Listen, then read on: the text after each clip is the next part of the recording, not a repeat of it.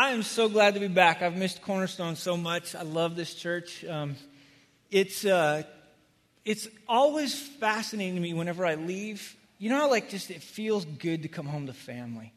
There's just something about it. I don't travel well. That's why I took everything and crammed it into this little bit in summer, because I just don't like to travel. And I couldn't wait to get back. I couldn't wait to be here this morning. And so when Mike asked if I would preach this morning, I was just like, you bet. I can't wait to be with just the people of Cornerstone. So love all of you. I love you I don't know what else. I say to my daughter all the time, I love you to bits. And I do. I just love this church so much. So I'm excited to be back. Here's what I want to do this morning. I woke up. Did anybody catch the sunrise this morning in here? Anybody? Everybody. Okay, there's a couple people. The little girl, man, it's getting darker in here. Is there any way to get lighter in here? I'm getting old. But the little girl we're about to adopt, I wouldn't have been up this morning except she decided she wanted to be up. And I woke up and I was watching the sunrise this morning. And have you ever just, in this moment of seeing the sun come up over the hill, said to yourself, oh my gosh, God is amazing. I mean, part of me wanted to just stand up and just go.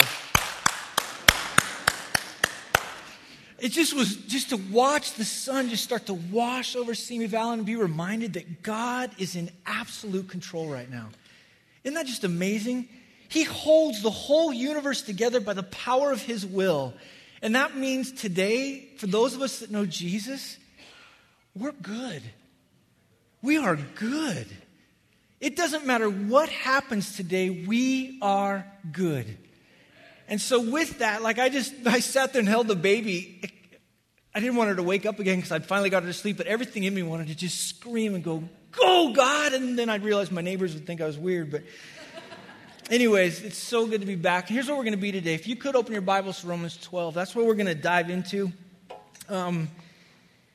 Spent some time in Romans while I was away speaking in my vacation. It was just a book that I decided I wanted to just kind of dwell in while I was gone for the last couple weeks. And part of it is this. I was listening to all the different guys speak, and a lot of them spoke about joining Jesus and what He's doing. And I don't know if you've ever just sat back and realized we're involved in the greatest thing ever, those of us that know Jesus. We're involved in the greatest mission of all time. For those of us that are men, we are called by Jesus to take a hill. For those of you that are women, you're called to join along with the great master of the universe. We're called to join Him in this incredible reality called the gospel of Jesus Christ. I mean, that's what we've been called into. That's this thing, this great commission everybody kept talking about. And I heard the guys speak about it, and I heard, you hear just Terry, when he spoke, man, he just oozed on us just the reality of, do you get who you are when you know Jesus? Francis, when he came up, homeboy can sell snow to an Eskimo. Didn't he? He just got done, and you're like, my gosh, yeah, Francis, let's go. We'll come to San Francisco with you. And then we changed our mind the next day. The next week, we heard Bill just talk about this idea of staying focused on Jesus. Steve got up and just put us at a fork in the road and asked the question, are we going to be involved in the Great Commission? Man, we came off a week in which God just did incredible things with VBS. I kept getting all these pictures. I actually spent a week on Facebook. Just so I could see the pictures of what God was doing. And oh my gosh, at one point, I just was like, yes, just to see all those little kids in here, to watch what all of you have done, and then with the way that Christian just came up and explained what God taught us and what He taught those kids that last week. But everything has been calling us into what God is doing. And let me ask you this question, just to start off this morning. Do you really want to join God in what He's doing? Really? This mission that He's on, this rescue mission to a lost and a dying world, every tribe, every tongue, every nation, every neighbor that you have, do you honestly want to join Jesus in what He's doing? Because whenever the Bible talks about God's will, it is God's will that we join Him in what He's doing. It's God's will that we be sanctified. It's God's will that we be set apart. There's all these different ways in which He talks about God's will, but the reason that He does it is that He saves us into His family. He saves us from something, but He saves us to and for something. He saves us. He makes us different so that we can join him in what he's doing on this planet. And the question I want to ask you, honestly, deep within your gut, if Jesus were standing here today and he came up in front of the whole group and he said, "Follow me and I'll make you fishers of men," would you go?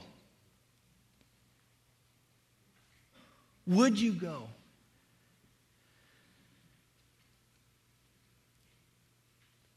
The reason I asked that question is that's the question I asked myself while I was gone.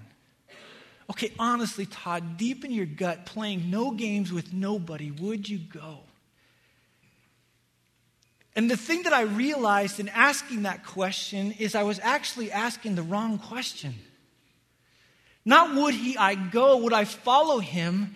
But the greater question is not would I follow him, but do I want to be with him? See, at the core of it is that it's great to get caught up in the mission, but the end of it all, the mission is that we would just enjoy God. I mean, when's the last time you just woke up and just enjoyed God? This morning while I was feeding the baby, I was sitting there just praying, and I'm just talking, and the verse that came to my mind was out of Romans 8, where it talks about this idea that now all of a sudden we can call him Daddy. I'm sitting there holding the baby, and as I hold this baby, and she's just sitting there looking up at me, and I'm looking at her. When's the last time you realized God the Father enjoys you? He wants you on his mission. He wants you to be along with him with what he's doing.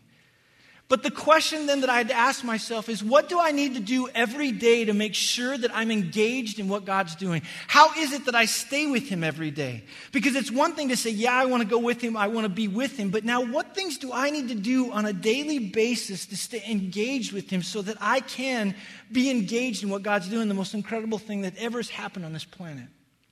And here's where we're going to go today, is in Romans 12. And if you could, I'm going to read it, starting in verse 1. But if everybody could just stand up. And let's read verses 1 and 2, and then we'll dive into what we're going to preach to this morning. Romans 12, verses 1. I appeal to you, therefore, brothers, by the mercies of God, to present your bodies as a living sacrifice, holy and acceptable to God, which is your spiritual worship. Do not be conformed to this world, but be transformed by the renewal of your mind, that by testing you may discern what it is that God wants you to do, what his will is, what is good and acceptable and perfect. Father, would you please help us today? I desperately need you to speak through me. I would speak on your behalf. I want to speak your words. Father, I want to be powerful today, so please, would you just speak through me? Would I be a vessel of use for you? Father, would you then, through the power of your Spirit, would you allow ears to be open and hearts to be soft? And God, at the end of it, I beg you that we would be excited and thrilled to join you, not just in a concept, but every day in what you're doing. Please, Father, in your precious name we pray. Amen. All right, let's get going. Sit down. Now, the reason that I bring all that up is that Paul, in Romans 1 through 11, what he does is he lays out this amazing reality of what God is doing. In chapter 118 through 320, he lays out this concept in which every person, whether they are Gentile, whether they're a moralist, whether they're a Jew, every single one of them in 3:9 through 20, he says, is sinful from the top of their head to the bottom of their feet. But then in 3:21, he twists this corner and he does something incredible. He wants us to understand that while we are sinful, something amazing happened. God in his grace loved us so much that he sent his son. And now those of us that by faith, not by works, trust in Jesus Christ, trust in him alone, we now are justified as the word. We're made different. We are now made right in the eyes of God. That when he gets to Romans 8 verse 1, he says, now there is no condemnation for those who are in Jesus. He then begins to lay out this reality of what this justification means, what this faith means. And he comes to chapter 4 and he says, but you got to do it like Abraham. Abraham believed God and it was counted to him as righteousness. He didn't try to work. He didn't try to do anything else. He just believed God, and out of that belief, then he worked. Chapter 5, he lays out this amazing reality that we didn't love him first, but he loved us first.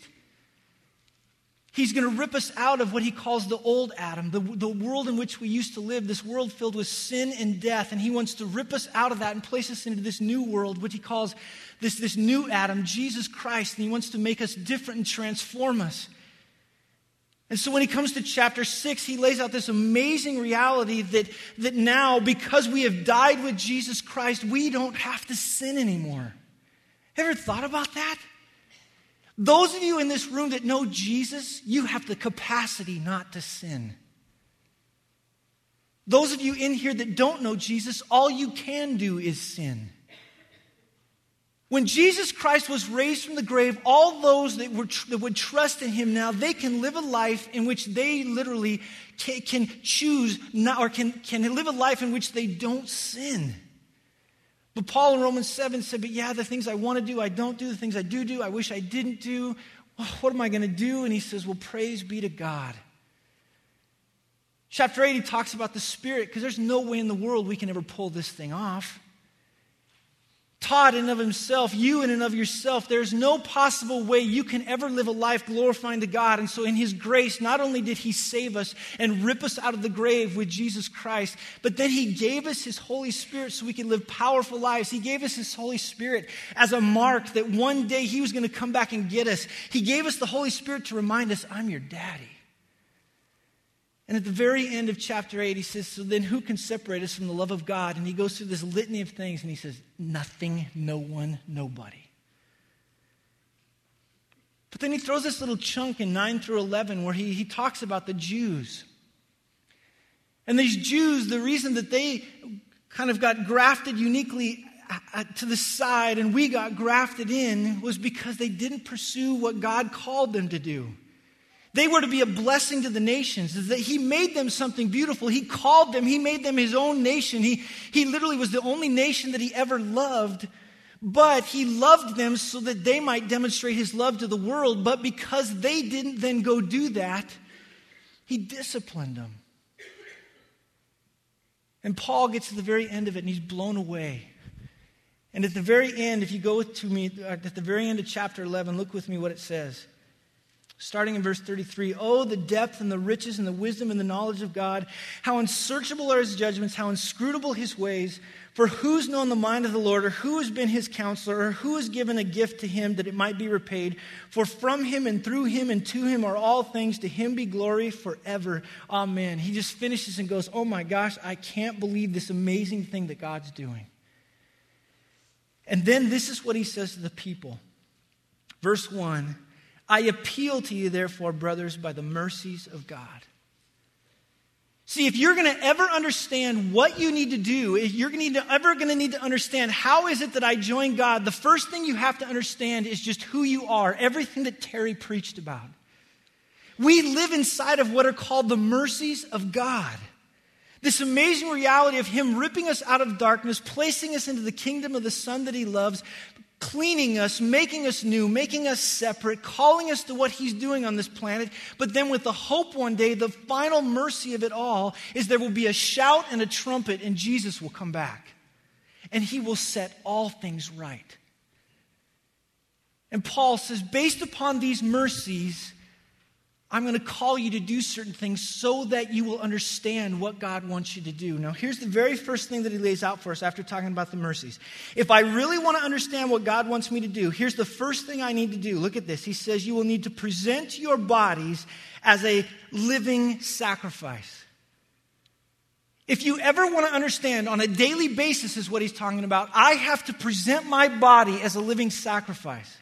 Now, the image is this. In the Old Testament, the priest would take an animal, and when they would bring it into sacrifice to present it to God, it would be a litany of things in which they would do, but then they would bring it, and they would put it before God on the altar. They would slit like the lamb's throat. The lamb would go, bah, no more. It would die, and instead of that lamb, instead of the person now bearing the brunt and the reality of their sin, God now placed the death upon that particular lamb. Something had to die. And what he's talking about here is you are to literally be on a daily basis, if you really want to know what God wants you to do, you have to die. Now, I'm not talking morbid. But the idea is that Todd needs to stop living. You all know this. When you have control of your lives, don't you screw it up? We are great at screwing up our lives, aren't we? We think we want control, but think about it for a second. God created the universe. He knows how it works. He created you. He knows how you work. Why in the world would you ever run your life? And so the first thing he's talking about here is just to get out of the driver's seat and say to God, God, I choose to die, but something amazing happens. Go with me to Galatians 2:20. Turn your Bibles there. How is it that I do that? Galatians 2:20. He's going to tell us an amazing truth.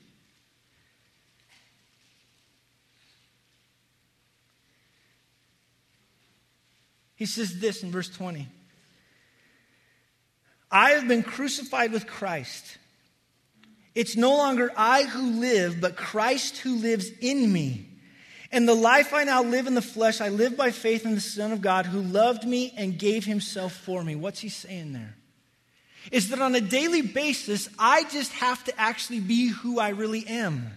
When I came to faith in Jesus Christ, Todd died. When I was a kid, where I grew up in Wyoming, you went hunting. I know some of you don't care for hunting, but that's where I grew up. And I'll never forget the first time I went hunting. My grandpa took me out goose hunting, and I was about 12 years old, and I had my shotgun, and we'd been practicing on clay pigeons, and so we get out there, and you sit in this pit. And sitting down in the pit, then what you do is you wait for geese to come fly into your decoys. And so finally some geese start flying, and my grandpa gets on and honkity-honkity, and slowly after a while, here comes some geese. And I'll never forget, because I'm just sitting there, and it is probably the biggest adrenaline rush in the world to sit down and wait to hunt. And my heart is beating, and then all of a sudden the geese light in, and my grandpa says this, go get them. And everybody jumps out of the pit. And I hit one. And I'm like, yes. And the one I hit, though, I didn't kill it. I just damaged it. And so it's like, and it literally looked like a plane coming in for crash. And all I heard was, and my grandpa goes, you didn't kill it, so go get it. So I'm thinking, it's a goose. So I go out and I walk up to this goose, and as I get up to it, the thing, I'm serious, had fangs. And it was going, and I'm like, I'm not going to get the goose. And so I'm like trying to do something, and my grandpa slowly gets out of the pit, and I'll never forget this. He walks up to the goose, and he does this, and grabs it by the neck.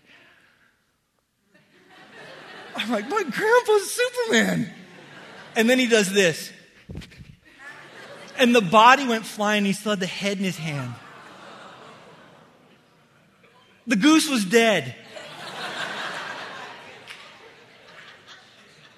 The problem was when the goose landed, if you've ever seen this before, it was still doing this. When you came to know Jesus Christ, you died. But your old nature was still doing this.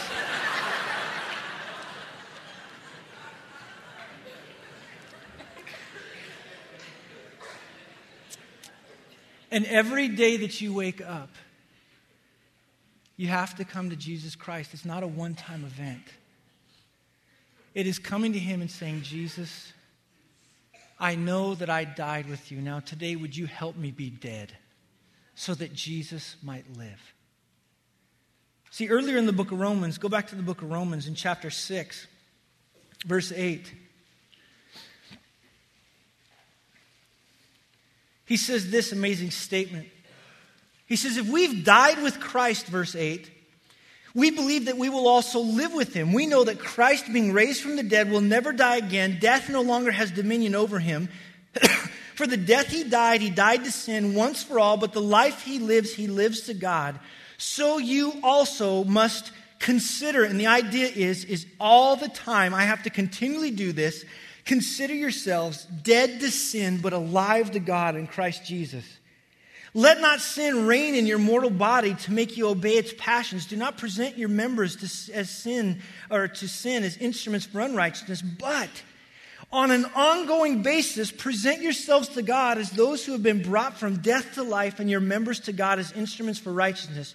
For sin will no longer have dominion over you, since you are not under law, but under grace.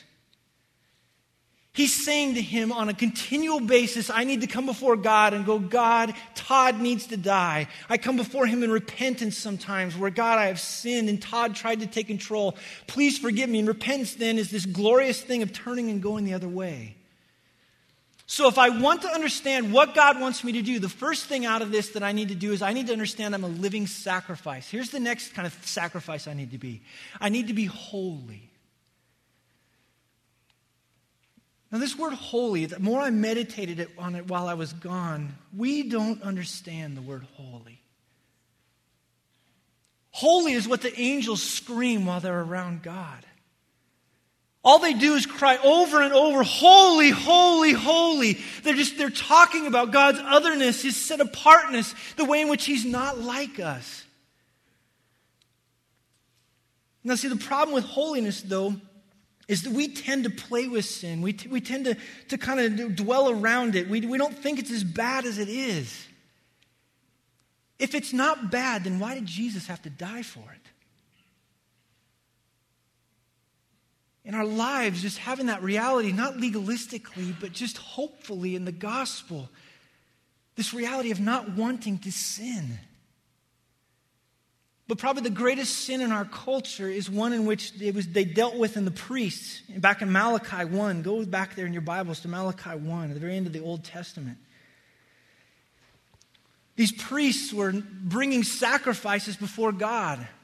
But the problem was that they were bringing sacrifices that God didn't want. And in verse 6, it says, a son honors his father and a servant his master. If then I am a father, where is my honor? If I'm a master, where's my fear, says the Lord hosts to you. O priests, you despise my name. But you say, how have we despised your name? This is how, God says, this is how you have not been holy. You've offered polluted food upon my altar, but you say, how have we polluted you? By saying that the Lord's table may be despised. When you offer blind animals in sacrifice, is that not evil? When you offer those that are lame or sick, is that not evil? Present that to your governor. Will he accept you or show you favor, says the Lord of hosts? And now entreat the favor of God that he may be gracious to us.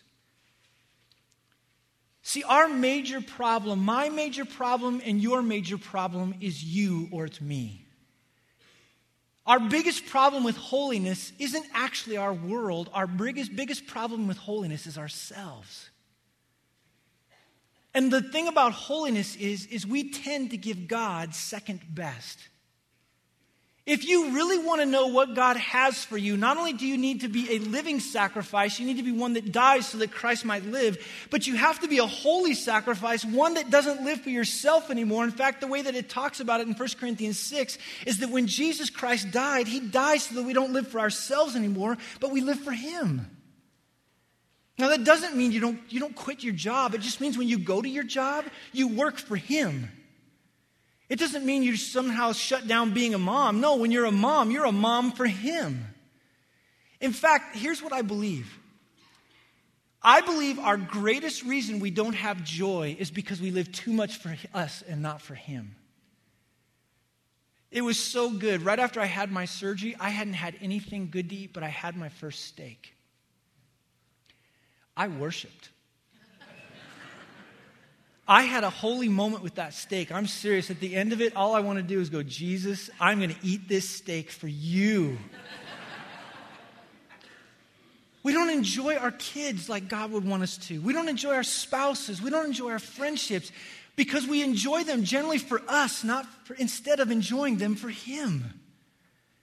Man, this week, these last 2 weeks, all I've done is sat down on a daily basis and prayed, God, help me to be holy and enjoy the kids that you've given me. Man, we forget to enjoy them, don't we? They're actually enjoyable at times. Until they live for themselves, which is all the time. But holy is to not only about not sinning, but it's about enjoying God and what God has given us. The next thing he lays out is this idea of acceptable. If I really want to know what it is that he has for me, then not only do I have to be a living sacrifice and a holy sacrifice, but I have to be an acceptable sacrifice. The idea was, and you'll see this all throughout the Old Testament, the priest would bring the lamb and he would lay it upon the altar, and it says that when they would light that fire, the fumes would go up, and it would say it was an acceptable aroma in the nostrils of God. My son and I have this little thing that whenever he does something well, and it looks cheesy, but I go, cheesy. The other day, it was so cool. I saw him do something nice to his sister, and he turns around and looks at me and goes, you know those days when you finish your day and you lay your head on your pillow at night and you're staring at the ceiling and you know you've lived a day that honors the Lord? You just have this little moment with God where you go, the beauty is all the time, God loves us all the time, and all the time he's doing this to us. Now, sometimes he's doing this to us and then doing this. But an acceptable sacrifice is just this one now that is living, that is holy, that lives his life for God. And then look what he says after that in Romans 12. He says, not only then are you an acceptable sacrifice, but he says this, which is, he says, this particular concept, this idea of being a living sacrifice and a holy sacrifice and an acceptable sacrifice, this is worship. Worship is not just singing. Worship is how we live our lives. This way in which I trust in the gospel, because Todd can't do it on a daily basis. I have to come to him and I have to believe in the gospel. I have to repent and believe the gospel and his forgiveness. I have to live a life in which I believe the gospel empowers me to do what I do. And that is what Paul says is worship to God. That's what pleases him. Not trying to be good. There's so many people I see trying to be good. We're not trying to be good. We're trying to be followers of Jesus, believing that we aren't good, but he is, and he can empower us to be good. There's a huge contrast in that. So not only do I need to be a living sacrifice and a holy sacrifice and an acceptable sacrifice, but look at verse 2. If I really want to know what God has for me, I can't be conformed to this world. The idea of conformed is to be pressed into a mold. You know this, man. The world is constantly pressing you in. We were on vacation, and I sat down, and I kind of had this weird moment where I thought, you know what, I'm gonna watch the Tour de France. And so I turned it on, and I popped it on, and the first thing that comes on is a commercial for Mercedes-Benz. I needed that car. It was like sweeping through Europe, and I'm just imagining myself in there with the window open. In one of these. The world was just telling Todd, you need this car. Todd, you need this house. You need these things. You don't need your wife, you need another woman. Woman, you don't need that husband you have. You need this fictional man that you've read inside of some romance novel. The world is just chirping at us and then slowly shaping us into its system. And the idea that he's talking about here is if I really want to know what God wants me to do, I have to fight against that. That's in what's called the middle voice in Greek, which means I have to purposely fight against it. On a daily basis, I have to wake up knowing that the world is chattering at me, this world that the Bible talks about in John that's headed by Satan, that doesn't want me to live for God. I have to wake up and go, oh my gosh, I'm about ready to enter a battle zone. God, would you please help me? The moment that you forget today is a battle, you are in trouble. Every single moment of every single day, the world is just chirping at us, this world headed by Satan, to somehow leave what God has called us to be. The Satan, this one who's called, John 10:10, to steal, kill, and destroy, he's trying to rip us away from what Jesus is, this one who came to give us life and life to its fullest. It's calling us and beckoning us to go down these different avenues, and not all of them are bad. A job is a good thing. But sometimes he'll start to lie to you and say, yeah, but you find fulfillment in that. It's wonderful. And you start to work too much and neglect your family. The internet, it's not a bad thing, but it can be. TV, movies, all these different things that rob us. The world is just going, come on, buy into it. Just go for it. But if you really want to know what God has for you, you have to say no to it. But here's the next thing. This is what the great news is not only do I now need to say no to the world, but there's something better, he says. But be transformed by the renewal of your mind. See, this is beautiful. The last one was in the active or in the middle voice, which means I'm supposed to purposely fight against this world. But the second thing he throws in here is be transformed, which is in what's called the passive voice, which means it's supposed to happen to me. See, the promise of all this is that when I truly am a living sacrifice and a holy sacrifice and an acceptable sacrifice, when I make my life this life of worship, when I choose to tell the world no, something amazing starts to happen to me. And what it is that God starts to transform my mind. It's not something I do. It's something that happens to me, is the way that he's talking about here. It talks about it like in 1 Corinthians 2. He lays out this reality of those that choose to walk with God. He says, you can have the mind of Christ. The more that I walk with God, the more that I wake up in the morning, the more that I choose to know him and walk with him and be with him, the more I choose to be around his people, God's body, what it talks about in 1 Corinthians 12 and 1 Corinthians 3. The more that I'm around God's body and the more I'm in God's word, I am transformed, the Bible says, and I start to actually think like Jesus. Those of you that have ever done this, and those of you that walk with Jesus know this, and you've had these times in your life that as you've walked with him, with his people, and in his word and in prayer, you actually start to live differently, don't you? You walk different and talk different. See, what Paul's promising is if you do this, you will become different people. God's goal in all this. And be honest with yourselves. Don't you want to be different? Don't you want to be? Don't you want to be these people that look like Jesus and walk like Jesus and talk like Jesus? I'll never forget when I was in Africa, I was with a guy, and every town that we would go into was amazing. All the people would flock to him. And they all had his name. And I asked one of the guys, why does everybody have this particular name? And he said, well, because the most respected man in the village always gets that guy's name. And I looked at the guy when we were having dinner and I said, I don't understand how it is or what just happened today, but I go, everybody just flocks to you. Everybody wants to follow you and know you. And he looked back at me and he goes, they don't want to follow me. They want to follow the Jesus that I know. I just sat there going, oh my gosh.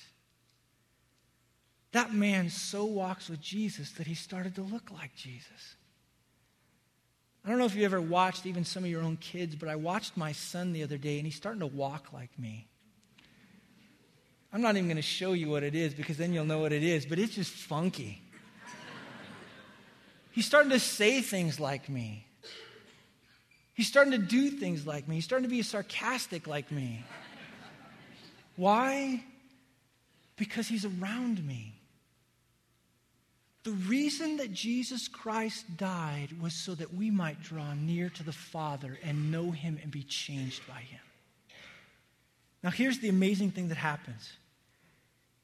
If I am one who lives in the mercies of God, if I am one that presents my body as a living sacrifice and a holy sacrifice, an acceptable sacrifice, if I am this one that does this form of worship, if I'm one that says no to the world, and if I'm this one that now says yes to God and allows God to transform me through his word and through his people, something amazing is going to happen. He says, then you'll be able to, by testing, discern what God's will is, what God has for you. See, so often people come up to me and say, man, I'm not sure what job I'm supposed to take. I'm not sure who I'm supposed to marry. I'm not sure all these different things. And the question I never ask them questions around that. I just ask them, are you walking with God and with his people? And they'll sometimes look at me and say, yeah. Or they'll say, no. When they say yes, I look at them and I say, if you're walking with God and if you're walking with God's people, make whatever decision you want. Because when I'm walking with God and walking with God's people, the promise is then I can make correct decisions. I know what God wants me to do. when I'm not walking with God, it's the scariest thing in the world. I won't make correct decisions. Some of you in this room that aren't walking with God are dangerous people.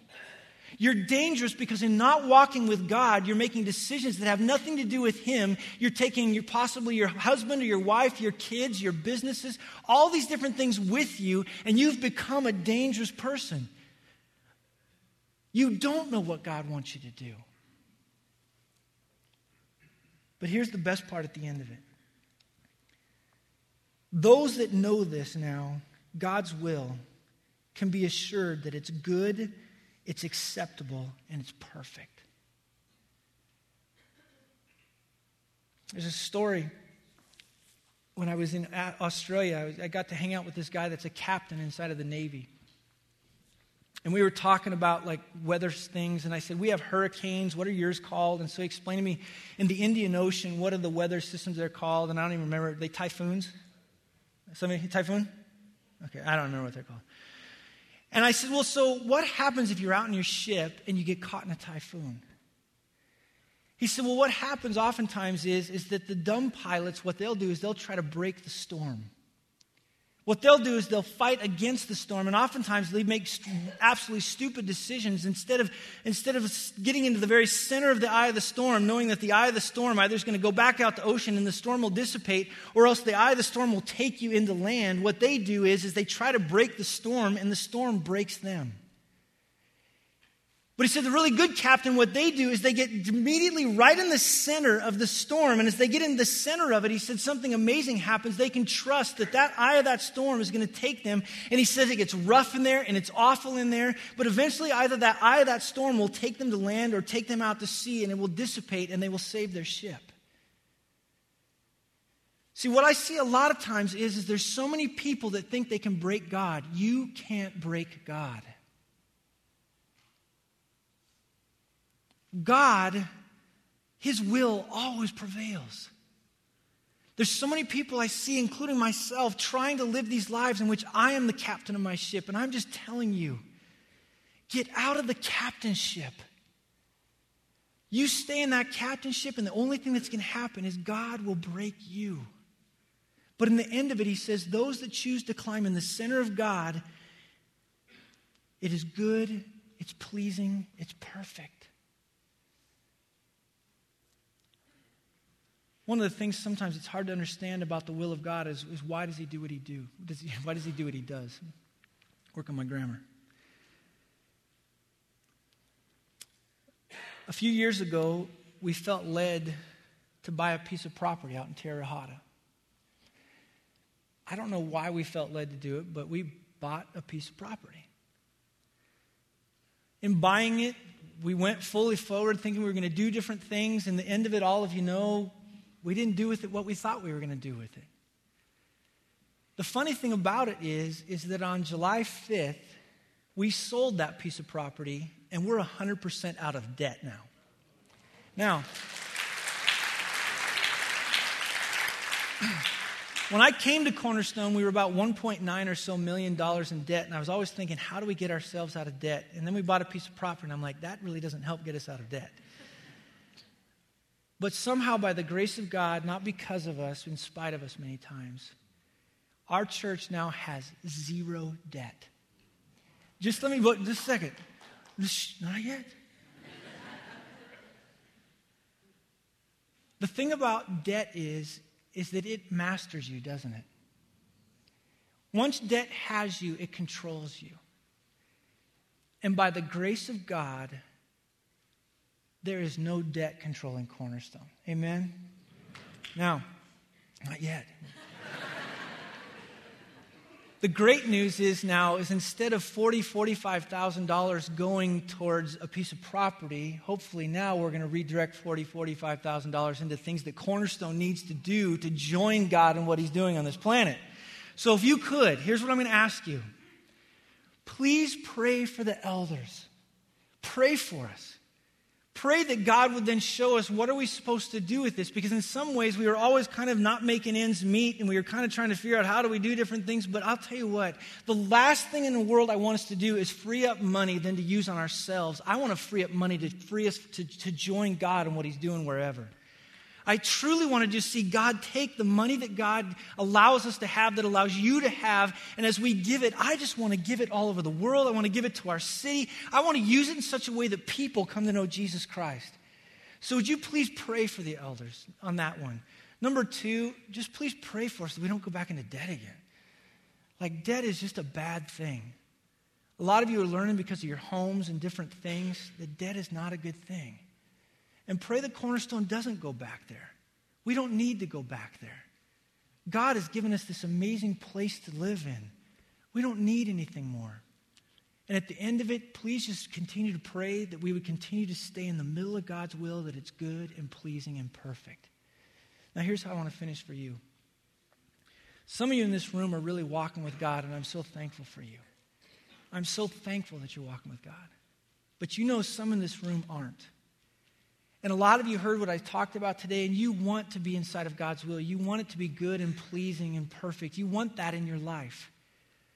But in some ways, you just aren't sure how to get there, even though I explained to you how it is. If you want somebody to pray for you, we'd love to pray for you right now. There's even some of you in this room that have been putting off being baptized. Why? If you're calling yourself a Christian and aren't baptized, you are not in God's will. Only those that are obedient are in God's will. And so today is the day to get baptized. And maybe there's just some of you struggling and you need prayer. We'd love to pray for you. Or maybe there's some of you that don't know this Jesus I've been talking about. We'd love to pray with you. But last thing is this. I love this church. I seriously heard about what God did through VBS through you, and I about jumped out of my skin. I heard what God's doing through so many of you in so many different ways. I love this church. But let me tell you something. I might love this church. Jesus died for you. He really loves this church. Never, ever, ever forget. Jesus adores you and loves you and desires you to join him in the greatest thing he's doing on this planet. Amen? Let me pray. Father, I feel like I just stopped applause for you. And so as we sing songs now, God, would you help our applause to come out in our voices? God, would we not half-heartedly worship you right now, but would we wholeheartedly worship you? Would we do it with our heart, soul, mind, and strength, with everything that we are? God, would people in here that need to walk with you, would they truly be people that understand your mercies, be people that on a daily basis become a living sacrifice and a holy sacrifice and an acceptable sacrifice? Would they make that their worship? Would they say no to the world? And then, Father, then would they just allow you to transform them in their thinking as they spend time in your word and with your people, God? And then would you show them then what it is you have for them? God, open our eyes to our city and to the places around us like the Valley and T.O. and Moore Park and Camarillo, wherever we're from, God. Would you just allow us to be people that join you in what you're doing, and we might see new people come to know Jesus Christ through it, I beg you. I pray all of these things in your precious name. Amen.